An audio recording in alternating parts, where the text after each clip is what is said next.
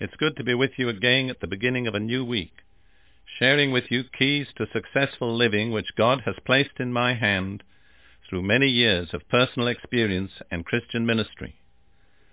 This week I'm going to continue with the rich and exciting theme that I started with but did not complete last week.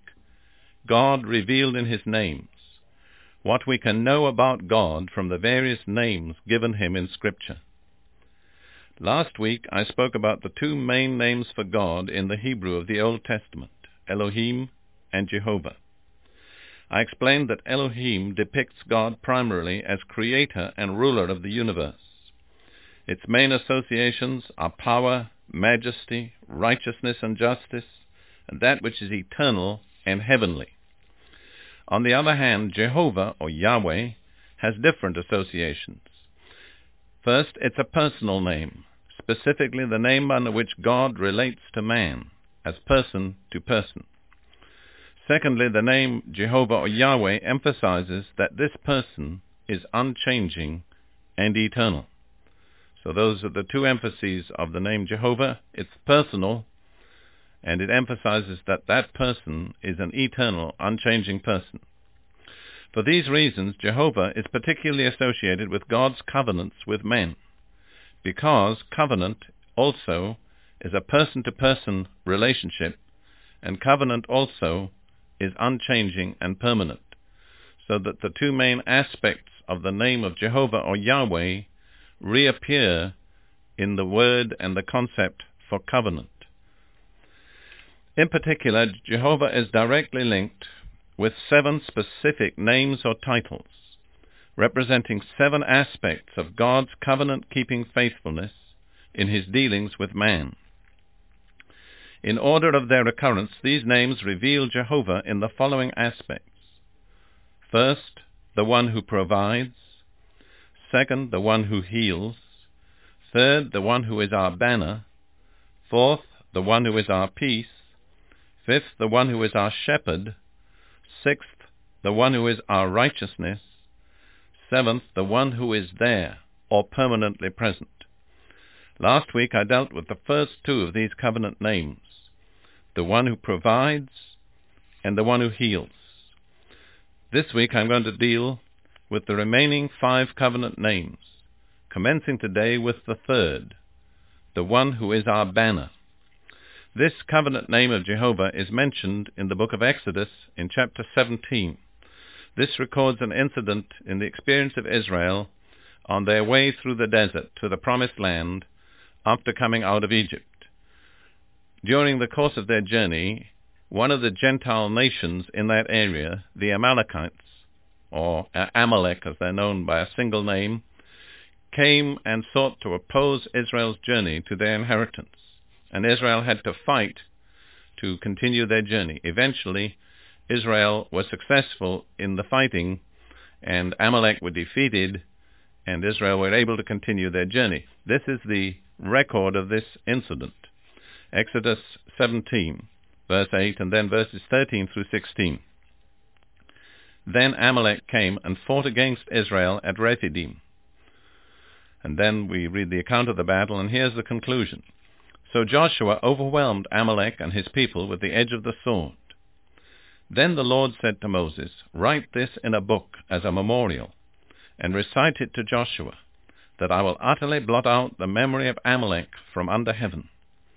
And Moses built an altar, and named it, "The Lord is my banner." And he said, "The Lord has sworn, the Lord will have war against Amalek from generation to generation." You see, this particular incident is invested with a permanent significance, because the lesson, as I see it, is that in our journey through life and in our attempt to enter the inheritance that God has provided for us, we're always going to face opposition. This is not just something that happened once. It's going to happen from generation to generation. And the Lord is going to take our side. He's going to stand with us in the opposition. But we're going to have to fight these battles. And the particular aspect of the Lord's help that's brought out here is in the name of the altar that Moses built, "The Lord, my banner." So that the Lord has given us a banner that will bring us victory in the warfare that we have to go through. There's much in the New Testament about this warfare. For instance, in Ephesians 6:12, Paul says, "For our struggle is not against flesh and blood, but against the rulers, against the powers, against the world forces of this darkness, against the spiritual forces of wickedness in the heavenly places." In other words, we as Christians also are going to encounter opposition and warfare, although our war will not be with physical enemies, but with spiritual satanic forces that will oppose our journey. And then in 2 Corinthians 10:3 and 4, Paul talks about the type of weapons that we need in this warfare. He says, "For though we walk in the flesh, we do not war according to the flesh. For the weapons of our warfare are not of the flesh, but divinely powerful for the destruction of fortresses." Not of the flesh means, in other words, they're the opposite. They're spiritual. So God has provided us with spiritual weapons for a spiritual warfare. In Psalm 20, verse 5, in particular, we hear about the banner that the Lord has provided. "We will sing for joy over your victory, and in the name of our God we will set up our banners." So our banner is the name of the Lord our God, and his victory becomes our victory as we set up our banners in his name. In other words, in his name, his victory that he's already won for us in this war becomes available to us when we use the right banner. Now, there's much, of course, about the name of the Lord in the New Testament. For instance, in Philippians 2:9 through 11, Paul says this about Jesus: "Therefore God also highly exalted him, and bestowed on him the name which is above every name, that at the name of Jesus every knee should bow, of those who are in heaven and on earth and under the earth, and that every tongue should confess that Jesus Christ is Lord, to the glory of God the Father."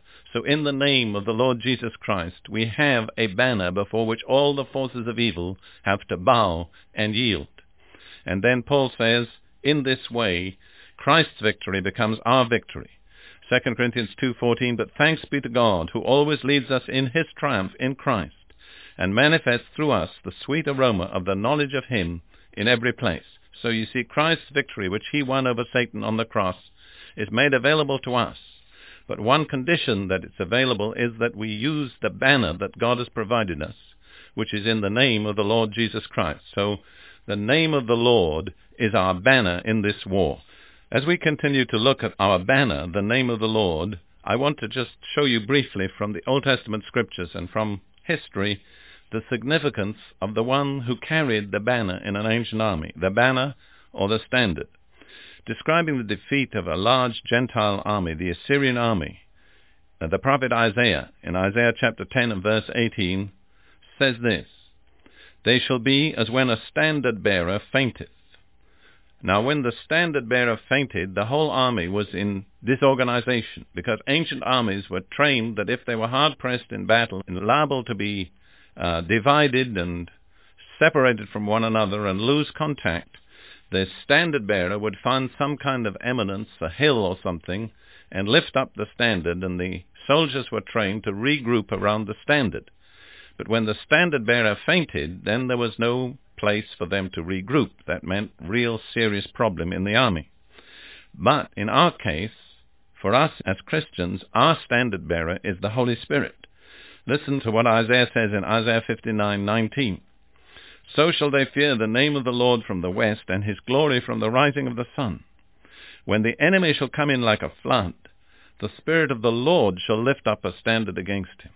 See, the Spirit of the Lord, the Holy Spirit, is our standard-bearer. And when we're hard-pressed by the forces of Satan, and they're coming in like a flood against us, the good news for us is that our Commander-in-Chief directs our standard-bearer, the Holy Spirit, to lift up the standard, and we regroup around that standard. The standard being the name of the Lord Jesus Christ. So he is our gathering point, our rallying point. And when we're hard-pressed in this Christian warfare, the Holy Spirit lifts up that standard, which is the name of the Lord Jesus. And when we see his name uplifted, we gather there. See, that's what's happening today. All across the earth, the Holy Spirit is lifting up afresh the standard of the name of the Lord Jesus Christ, and God's people are rallying to that standard, irrespective of denomination or other things that have separated them. Finally, look at this picture of the victorious church in the Song of Solomon. Song of Solomon 6 verse 4, "You are beautiful as Tirzah, my darling, as lovely as Jerusalem, as awesome as an army with banners."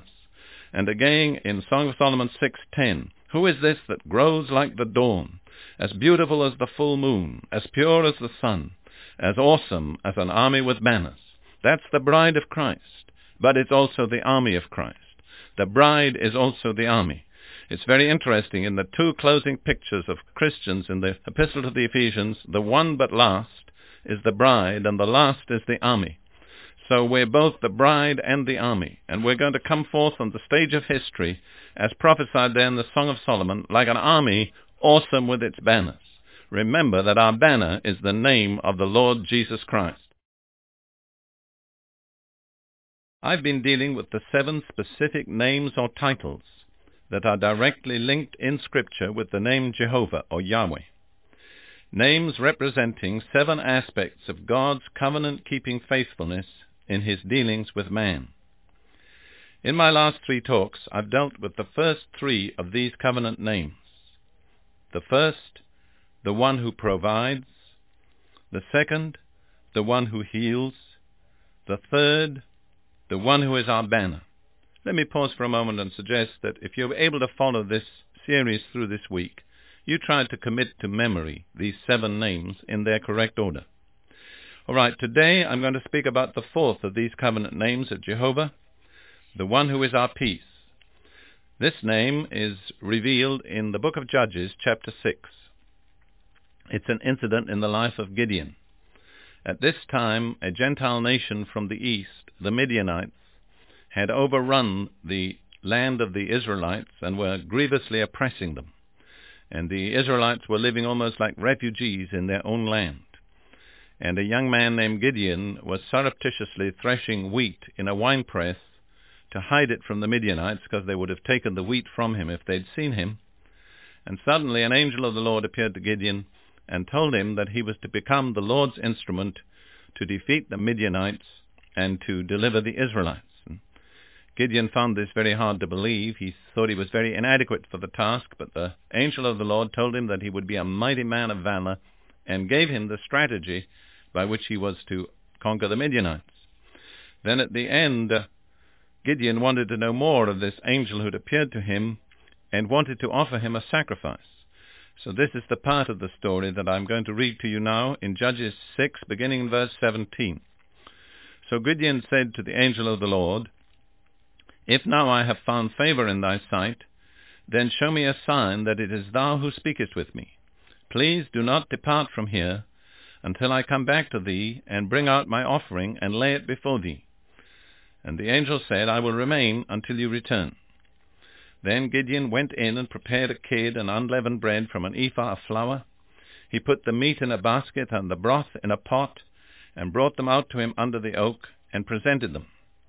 And the angel of God said to him, 'Take the meat and the unleavened bread, and lay them on this rock, and pour out the broth.' And Gideon did so. Then the angel of the Lord put out the end of the staff that was in his hand, and touched the meat and the unleavened bread. And fire sprang up from the rock, and consumed the meat and the unleavened bread. Then the angel of the Lord vanished from his sight. When Gideon saw that he was the angel of the Lord, he said, 'Alas, O Lord God, for now I have seen the angel of the Lord face to face.' And the Lord said to him, 'Peace to you, do not fear, and you shall not die.' It was generally believed at that time that if you were to see an angel or the Lord, you would probably not survive the sight. So Gideon felt that his last moment had come. But the Lord said to him, 'Don't fear, you're not going to die.' So in gratitude for this, and as a response to the revelation that he had received, Gideon built an altar. This is what it says in verse 24. "Then Gideon built an altar there to the Lord, and named it, 'The Lord is Peace.'" Most of us are familiar with the Hebrew word for peace. It's shalom. It's the contemporary greeting in modern Hebrew. The Lord is shalom, peace. That was the name of the altar. To this day, it is still in Ophrah of the Abiezrites. So we see that here we have revealed this 4th aspect of the Lord's covenant-keeping faithfulness to his people, that he is his people's peace. Peace is in a person, and that person is the Lord himself. There are two applications to the revelation of peace. There are two ways that we need peace. First of all, we need peace with God, a personal relationship with the Lord that assures us his favor, his blessing. And always in the Scripture, that peace with God is assured only through a sacrifice. Apart from a sacrifice and a life laid down and blood that is shed, there can be no peace with God. Secondly, we need peace not just as our relationship with God, but in the midst of all that we find coming against us. Even in the midst of war and tumult, God offers his people peace. Peace is not just the absence of war. Actually, it's possible to have peace in the midst of war, conflict, and pressure, and turmoil, because peace is based on that relationship with God. It's not based on circumstances. If you look at your circumstances, many times you find that there's no cause for peace. But if you've learnt the truth that's in this covenant name of Jehovah, that he is our peace, then you can have peace in the midst of any circumstances that may come against you. So let's look at it from 2 points of view. First of all, our relationship with the Lord, then the outworking of that relationship in our lives in the midst of our circumstances. Let's look first of all at what the Scripture has to say about peace between God and man. Of course, there's much about that in the New Testament. I'll read only 2 passages. First of all, Romans chapter 5 and verse 1. Therefore, having been justified by faith, we have peace with God through our Lord Jesus Christ. Notice, peace with God through our Lord Jesus Christ. Jesus is our peace. And in Colossians 1, 19 and 20, for it was the Father's good pleasure for all the fullness to dwell in him, that's Jesus, and through him to reconcile all things to himself, having made peace through the blood of his cross. Through him, I say, whether things on earth or things in heaven. So we see there the second aspect of that truth, that peace is achieved only by a sacrifice. The sacrifice that finally achieved eternal peace between God and man was the sacrifice of the Lord Jesus on the cross and the blood that he shed. But through him, we do have peace with God. Contrast what Isaiah says in the 57th chapter of Isaiah, verses 20, 21. For the wicked are like the tossing sea, for it cannot be quiet, and its waters toss up refuse and mud. There is no peace, says my God, for the wicked. So there's a very definite dividing line. Those who are reconciled with God through Jesus Christ and receive his righteousness know what it is to have peace with God. But for the wicked, God says, there is no peace. Sin never leaves us in peace. Even though there may be nothing in our outward circumstances, there's something in our hearts that never can rest while sin rules in our hearts. Now we look at the second outworking of peace, the peace that we can have in the midst of war and tumult. And oh, how important it is to know that kind of peace in today's world. In John 14:27, Jesus says to his disciples, peace I leave with you. My peace I give to you. Not as the world gives do I give. Let not your heart be troubled, nor let it be fearful. I've always been so glad for those words, not as the world gives, because the world's most strenuous attempts at peace are so fragile, so impermanent, so unsatisfying. And if we depended on the world for our peace, we'd have very little. But Jesus says, I give you a peace that's not the same as the world gives. And you don't need to be fearful. You don't need to be troubled. And then again he says in John 16:33, these things have I spoken to you, that in me you may have peace. In the world you have tribulation, but take courage. I have overcome the world. That's the altar, the Lord, our peace. Jesus is our peace. He has overcome the world. Therefore the world can never overcome us, because he is in us and with us. Also, we have peace with those who've been reconciled to Jesus, no matter who they are, from what race, from what background. Being reconciled to God through Jesus brings us into a relationship of peace with other believers. Hear what Paul says in Ephesians 2:13 through 17, writing to believers from Gentile backgrounds. But now in Christ Jesus, you who formerly were far off have been brought near by the blood of Christ. For he himself is our peace, who hath made both groups into one, and broken down the barrier of the dividing wall, by abolishing in his flesh the enmity, which is the law of commandments contained in ordinances, that in himself he might make the two into one new man, thus establishing peace. Notice the emphasis on peace all through this, and might reconcile them both in one body to God through the cross, by it having put to death the enmity. And he came and preached peace to you who were far away, and peace to those who were near. The message of the cross is peace. Peace with God, peace in the middle of turmoil, and peace with our fellow believers. I'm always reminded of the Ark of Noah, which became God's means of salvation to Noah and his family. Think of Noah and his family in the ark. There they were in the midst of the raging elements. Everything around them had gone under the waters.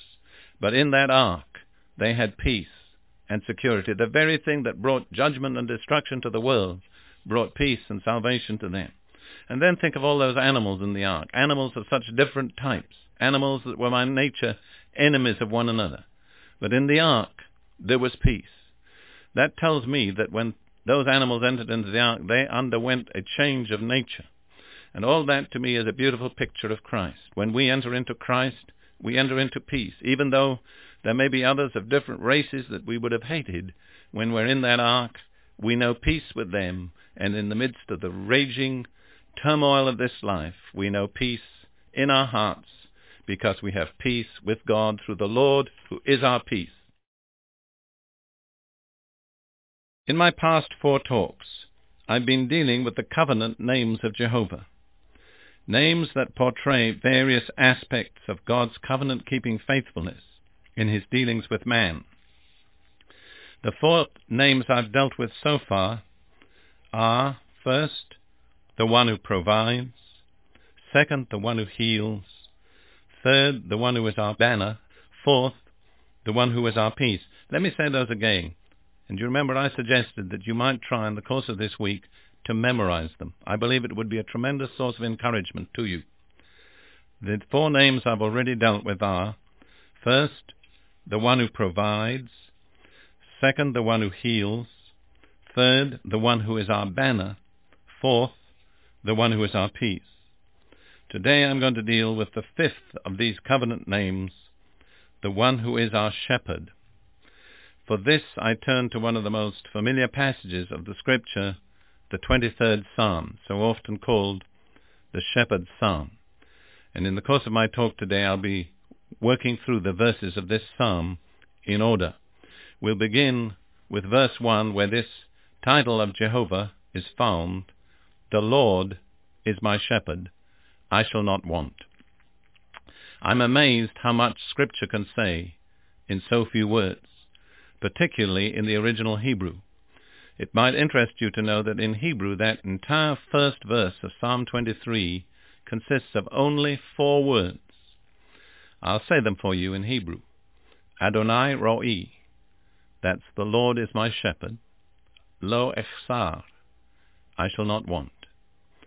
Think how much is contained in those 4 words. Saying it again in English: the Lord is my shepherd, I shall not want. That's the most amazing statement, isn't it? I shall not want. Every need that could ever arise in my life will be met. I'll never find myself in a situation where there is something that I really need that is not available to me. The Lord has guaranteed that to me out of his relationship with me and mine with him, because the Lord is my shepherd, I shall not want. The Living Bible says, because the Lord is my shepherd, I have everything I need. Think of all that's contained in that beautiful name, the Lord, my shepherd. So important to see that it's a personal relationship with God as a person. And this is the basis for everything else. It's also an individual relationship. David says, the Lord is my shepherd. It's very direct, very personal. In Psalm 80, verse 1, which is a Psalm of David, David says, "Give ear, O shepherd of Israel, thou who dost lead Joseph like a flock, thou who art enthroned above the cherubim, shine forth." So the Lord is the shepherd of Israel as a people. And David could have said in Psalm 23, the Lord is our shepherd. But it wouldn't have meant nearly as much as saying, The Lord is my shepherd. Can you say that? The Lord is my shepherd. Do you have that individual, direct, personal relationship with the Lord? I remember having grown up in the Anglican Church in Britain, where I was always trained to speak about Jesus Christ as our Lord and our Savior.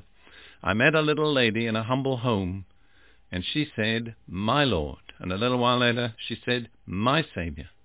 And I thought to myself, I can't say that. I don't have that relationship. In a general way, I can say our Lord and our Savior. But I don't understand how she can say, "My Lord and my Savior." Thank God today I do. I have that relationship. It's individual. It's personal. It's direct. The Lord is my shepherd. Let's look at what flows out of this relationship in the rest of the psalm. Verse 2, "He makes me lie down in green pastures. He leads me beside quiet waters." The Lord provides all the nourishment that I need. Of course, primarily we're thinking in terms of spiritual nourishment. He gives me clear, pure water and fresh, clean grass. Everything is clean, fresh, and health-giving. Verse 3, "He restores my soul. He guides me in the paths of righteousness for his name's sake." I love that word restore. It means to put back in the right condition, to refresh, to renew. Do you ever feel jaded and tired and worn, frayed? Do you know that it's possible to have your soul restored? The Lord can put you back fresh, confident, strong. He restores our soul. He guides me in the paths of righteousness. He makes sure that I follow the right way. You know, there are so many ways in life, so many choices. Do you ever feel confused and uncertain as to which road to take? When you know the Lord is your shepherd, he leads you and he guides you in the paths of righteousness. And then it says, for his name's sake. That blesses me too, because his name doesn't change. It doesn't depend on whether I'm weak or strong. It depends on his name. His honor is at stake. He's guaranteed his name that he's going to do it. His name is attached to the very word shepherd, the Lord, my shepherd. Verse 4, "Even though I walk through the valley of the shadow of death, I fear no evil, for thou art with me. Thy rod and thy staff, they comfort me." There come times in life when we do go through the valley of the shadow of death. I don't think that's always when we're personally at death's door, but there are times when we go through darkness. Everything seems to cave in. Everything seems to go wrong. We don't know where to turn. We don't know whom to trust. The pressures build up. But you can say like David, even in the midst of that valley, I fear no evil, for thou art with me. His presence is guaranteed. David goes on, thy rod and thy staff, they comfort me. You know, there are two aspects to that. At least this is the way I see it. The rod is discipline. The staff is comfort. Sometimes we want the staff but not the rod. But you'll notice the rod comes first. When we accept God's discipline in our lives, then his comfort is made available to us. So even in the midst of the valley, the dark, lonely valley, I remember lying 1 year on end in hospital with a disease that doctors apparently were not able to cure. Believe me, that was a dark, long, lonely valley. But the Lord was with me all through it and brought me out at the other end stronger than I'd ever been before. The Lord is my shepherd. We're speaking about that covenant name, the Lord is my shepherd. We're following through the outworking of this in that beautiful shepherd psalm, Psalm 23. We look now at verse 5. Thou dost prepare a table before me in the presence of mine enemies. Thou hast anointed my head with oil, my cup overflows. What really blesses me there is that all this is in the presence of our enemies.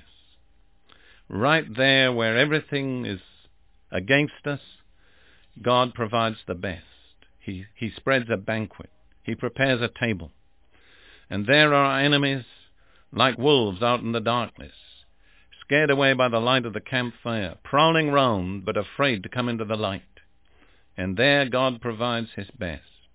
It would be good to have a banquet provided by the Lord anywhere, but it's twice as good to have it in the presence of your enemies, and to know that because the Lord is there, he's the shepherd, they can't touch you. They cannot touch you. You're safe. even in the presence of your enemies. Then David said, thou hast anointed my head with oil, my cup overflows. That oil, I believe, it always in the Scriptures is a type of the Holy Spirit. The Holy Spirit's anointing brings a joy that's not dependent on circumstances. Our cup overflows. Not merely do we have enough for ourselves, we have enough for others. And then come to that last verse, verse 6. Surely goodness and loving kindness will follow me all the days of my life, and I will dwell in the house of the Lord forever. See, no matter what situation we're in, no matter what we have to go through, there are two unchangeable factors in our lives: the goodness of the Lord and the loving kindness of the Lord. That word loving kindness in Hebrew is chesed. It particularly means the faithfulness of God to his covenant commitments. So the Lord is committed to be my shepherd. He'll never break it. His goodness and loving kindness are always with me. And then consider the meaning of that last sentence, I will dwell in the house of the Lord forever. You know what that tells me? Whatever I'm doing, wherever I'm going, I'm on my way home. I'm going home to the place that the Lord has provided for me. I live in a little island in the middle of the city where I am, and there's just one road on, and it's the same road off. There used to be a sign as you got to the bridge that led onto that little island that said dead end, because there was no exit. And I used to look at that sign and say to myself, dead end. And then I'd say, well, it may be a dead end for some people, but for me it's the way home. And that's how it is. If you know the Lord, what others call a dead end, for you is the way home. You know that you're going to be living in the house of the Lord forever. No matter what you have to go through, he'll be with you, and you know your destination. You're on your way home. No dead ends for you. Dead ends for the people that don't know God. But for you, the dead end is the way home. So that's just a personal reflection on that beautiful psalm. In my previous talks, I've been dealing with the 7 covenant names of Jehovah. Names that portray various aspects of God's covenant-keeping faithfulness in his dealings with man. The 5 covenant names that I've dealt with so far are, and now I'm going to list them, and if you're following these talks each day this week, I suggest you try to memorize these names. First, the one who provides. Second, the one who heals. Third, the one who is our banner. Fourth, the one who is our peace. Fifth, the one who is our shepherd. Today I'm going to deal with the 6th of these covenant names, the one who is our righteousness. This name is found in one of the many promises of restoration given to Israel, found in the prophets, all of which center in the Messiah. This particular one is found in Jeremiah 23, verses 5 and 6. Behold, the days are coming, declares the Lord, when I shall raise up for David a righteous branch. That's one of the common titles of Messiah in the Old Testament, the branch.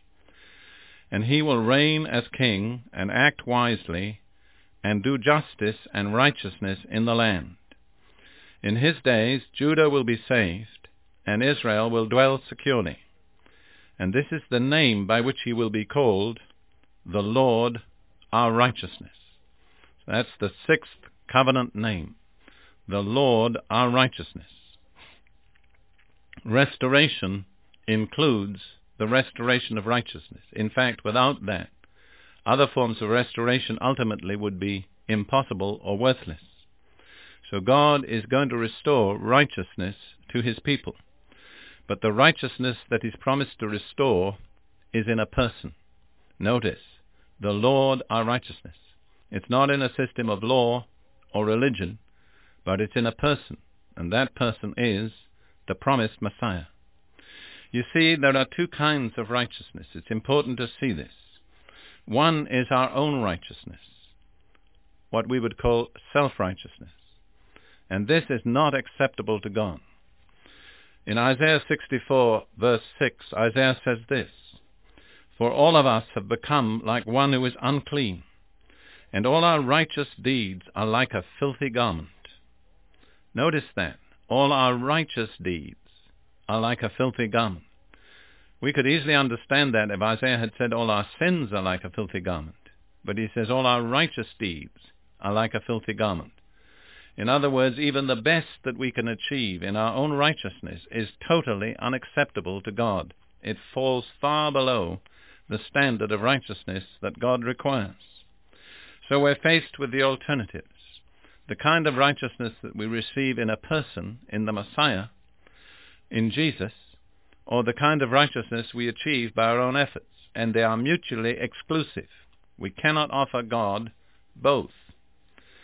This is Paul's determination, recorded in Philippians 3:9. He says that I may be found in him, Jesus, the Christ, the Messiah, not having a righteousness of my own derived from the law, but that which is through faith in Christ, the righteousness which comes from God on the basis of faith. Notice Paul had to renounce the kind of righteousness he could achieve by his own efforts in order that he might obtain the righteousness which comes through faith in Jesus, the Christ, the Messiah. See, the great mistake that Israel made in their history, the one that has had such a harmful effect on their destiny for 2,000 years, is that they sought the wrong kind of righteousness. Paul explains this in Romans 10:3 and 4, speaking about Israel. For not knowing about God's righteousness and seeking to establish their own righteousness, they did not subject themselves to the righteousness of God. For Christ is the end of the law for righteousness to everyone that believes. See, it's important. We see that. The death of Christ on the cross expiated the sins and shortcomings of all who had failed to observe the law and provided another means of righteousness, which is through faith in Christ. But those who seek to establish their own righteousness do not subject themselves to the righteousness of God, which is through Christ.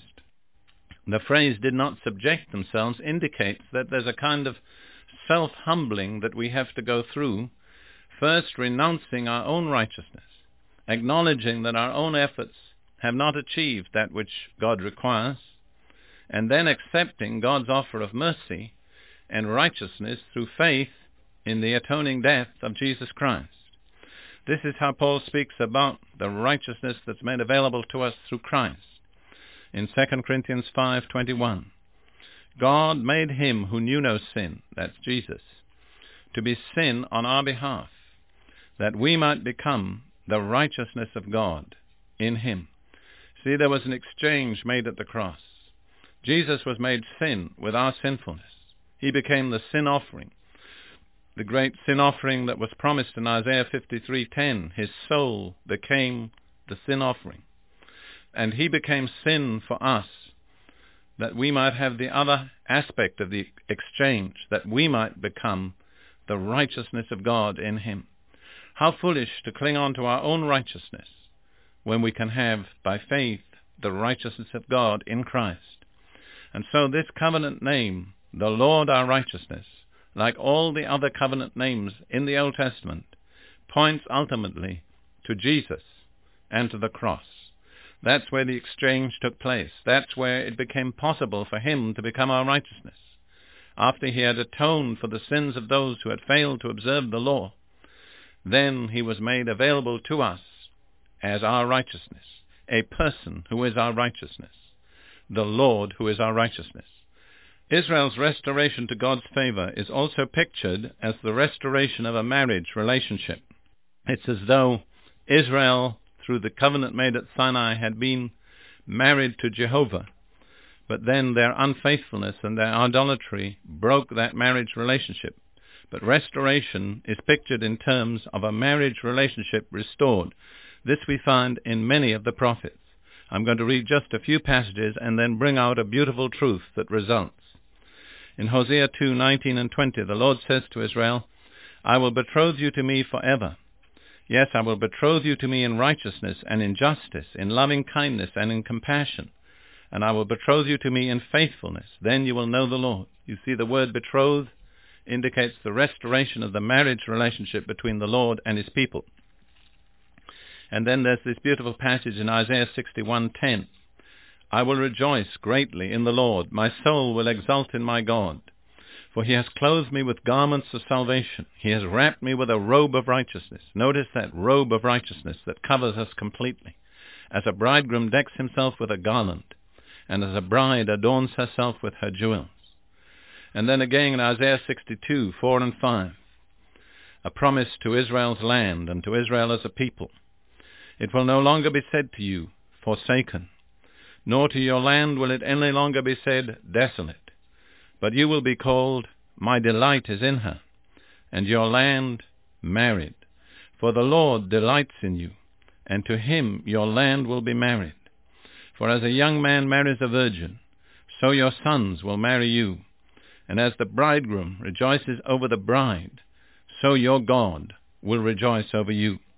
So you see, restoration of righteousness brings the restoration of that marriage relationship. The Lord can be married once more to his people because their sins have been atoned for and they're clothed with the robe of his righteousness. And this is brought out also in a very beautiful way in the prophet Jeremiah. In Jeremiah 23, we read the passage where it says, this is the name by which he, the Lord, will be called. But now let me read to you from Jeremiah 33, and you'll see what I call the other side of the coin, the corresponding passage. Jeremiah 33, 15 and 16. In those days and at that time I will cause a righteous branch of David to spring forth. I pointed out the righteous branch is always the Messiah. And he shall execute justice and righteousness on the earth. In those days Judah shall be saved, and Jerusalem shall dwell in safety. And this is the name by which she shall be called. The Lord is our righteousness. Isn't that a beautiful picture? Can you see the meaning of it? First of all, this is the name by which he will be called. The Lord our righteousness. He is our righteousness. But when he takes his people back to himself in righteousness, and when his people again become his bride, then just as in human marriage customs, the bride takes the name of the bridegroom. The Lord, he is our righteousness. But when we're united to him, then our name becomes the Lord our righteousness. We are clothed with his righteousness. We're identified with him. He himself becomes our righteousness. We're no longer dependent on our own efforts, our struggles. We're no longer held back by our failures and our sins. We've moved into a new relationship with God, a person-to-person relationship in which the Lord himself is our righteousness. And we're so identified with him that as a bride bears the bridegroom's name, so we bear his name, the Lord, our righteousness. From the end of last week and on through this week, I've been dealing with the 7 covenant names of Jehovah, names that portray various aspects of God's covenant-keeping faithfulness in his dealings with man. And you remember I suggested that you'd find it a blessing to memorize those names. So far we've looked together at 6 of these covenant names. First, the one who provides. Second, the one who heals. Third, the one who is our banner. Fourth, the one who is our peace. Fifth, the one who is our shepherd. Sixth, the one who is our righteousness. Today I'm going to speak about the 7th and last of these covenant names, the one who is there, ever present. This name is found in the last verse of the prophet Ezekiel. Ezekiel chapter 48, verse 35. It says this, the city shall be 18,000 cubits round about, and the name of the city from that day shall be, the Lord is there. That's the name. The Lord is there. The last 8 or 9 chapters of Ezekiel, again, are connected with the restoration of Israel. And they describe both the rebuilding of a city and the building of a temple. And tremendous details are given us about the construction of the temple, the materials, the dimensions, and so on. And then when the temple and the city are complete, its name is given to it. The Lord is there. This brings out, of course, the real purpose for building both the city and the temple. The purpose being that it should be a dwelling place for the Lord. It's as though the Lord waits till everything is complete and exactly the way he wants it. And then he says, all right, now this is going to be my dwelling place. I'm going to be there. We should look for a moment at the background to this whole situation. One major theme of Ezekiel is the glory of the Lord. And God's glory is his manifest presence among his people. Presence of the Lord in a way that it can be detected by human senses, by the eyes, and by the other senses. The Hebrew word for that is Shekinah or Shekinah, and that comes from a word which means to dwell. So this is God dwelling among his people, his presence manifested to them. Now, in the opening of the prophecy of Ezekiel, God's glory was still in the temple in Jerusalem. But because of Israel's continuing sin and rebelliousness, God had to withdraw his personal presence. His glory departed from the temple and from the city. This is described as Ezekiel saw it himself in Ezekiel chapter 11 verses 22 and 23. Then the cherubim lifted up their wings with the wheels beside them, and the glory of the God of Israel hovered over them. And the glory of the Lord went up from the midst of the city, and stood over the mountain which is east of the city, that's the Mount of Olives. So you see, at this point, God was so grieved by the sin of his people that he withdrew his presence from the city and from the temple. The glory of the Lord went out of the midst of the city and went away eastward and hovered for a while over the Mount of Olives to the east of the city. After the withdrawing of the Lord's glory, then terrible judgments are predicted in the prophecies that follow. But always interspersed with these judgments are the promises of restoration.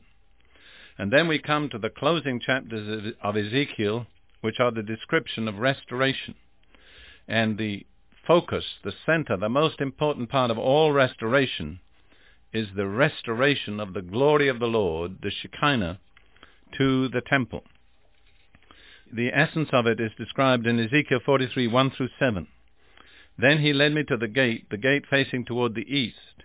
That was the way in which the glory of the Lord had departed, toward the east. And behold, the glory of the God of Israel was coming from the way of the east. From the same direction in which he departed, he was returning. And his voice was like the sound of many waters, and the earth shone with his glory. And it was like the appearance of the vision which I saw, like the vision which I saw when he came to destroy the city. And the visions were like the vision which I saw by the river Kiba. And I fell on my face, and the glory of the Lord came into the house by the way of the gate facing toward the east. And the Spirit lifted me up and brought me into the inner court. And behold, the glory of the Lord filled the house. The Lord had come right back into the inner court of the house. Then I heard one speaking to me from the house, while a man was standing beside me. And he said to me, Son of man, this is the place of my throne, and the place of the soles of my feet, where I will dwell among the sons of Israel forever. You see the essence? It's the return of the visible, manifest presence of the Lord to dwell again with his people forever. And this brings out what is the ultimate purpose of God in his dealings with man. So often we've got the wrong impression. We think that God's ultimate purpose is somehow to get man to heaven, but that really isn't it. God's purpose is to bring heaven down to man, and above all to bring his own personal presence down to man. This is true of every structure that the Lord had built for him. It was the purpose of the tabernacle of Moses. It was the purpose of the temple of Solomon. Always it was to be a dwelling place where God could dwell in the midst of his people and never have to leave them. But alas, in the course of the history of God's people up till this time, they have behaved in such a way that the Lord had to withdraw his glory.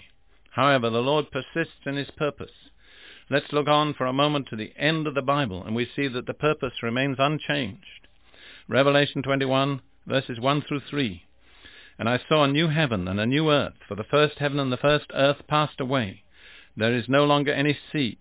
And I saw the holy city, New Jerusalem, coming down out of heaven from God, made ready as a bride adorned for a husband. And I heard a loud voice from the throne, saying, Behold, the tabernacle of God is among men, and he shall dwell among them, and they shall be his people, and God himself shall be among them. That's the climax.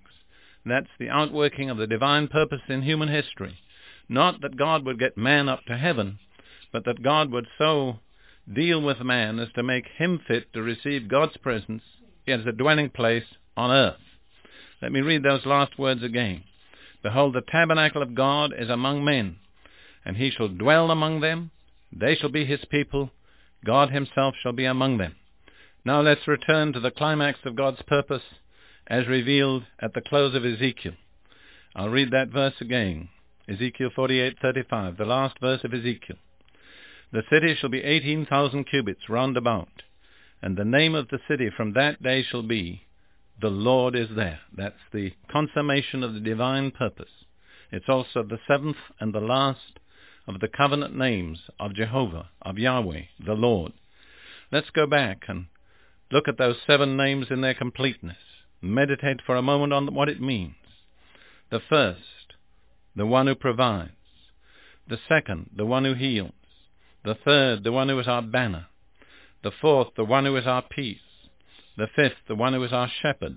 The sixth, the one who is our righteousness. And then, the seventh, the one who is there, always there, just where you need him, by your side, right with you every moment. The one who provides, who heals, who is our banner, who is our peace, who is our shepherd, who is our righteousness. He's right there. That's his purpose, to dwell forever with his people. And this is his purpose for each one of us individually, that each one of us should know him as a permanent, indwelling Lord, the Lord who's always there, right in the midst of our hearts and lives. I wonder if you know the Lord in that way. Have you ever invited the Lord to make his dwelling in your heart and your life? God wants you to do that. Listen to what Jesus says in Revelation 3:20. Behold, I stand at the door and knock. If anyone hears my voice and opens the door, I will come into him and will dine with him and he with me. You see, that's the Lord's desire. That's his purpose, to come into you, to make your heart and your life his home, his permanent dwelling place, in all his covenant fullness, in every one of those aspects of his covenant nature. He wants to come in and dwell in your heart and life. But he's a gentleman. He won't push his way in. You have to open the door. You have to invite him in. Would you like to do that? May I ask you to do that right now? Will you say just a very brief prayer after me? Lord Jesus Christ, I thank you that you died for my sins and that you rose from the dead. And I invite you now to come and dwell in my heart and be my Savior and my Lord. Now thank him. Just begin to thank him. He was just waiting for the opportunity to come in. The moment you opened the door, he came in. And life is going to be different. This great, wonderful, covenant-keeping God is not someone you just hear about. He's someone who's there, forever there. For more great teaching from Derek Prince, tune in to Derek Prince Legacy Radio on a station in your area. Or you can listen online anytime at derekprince.org.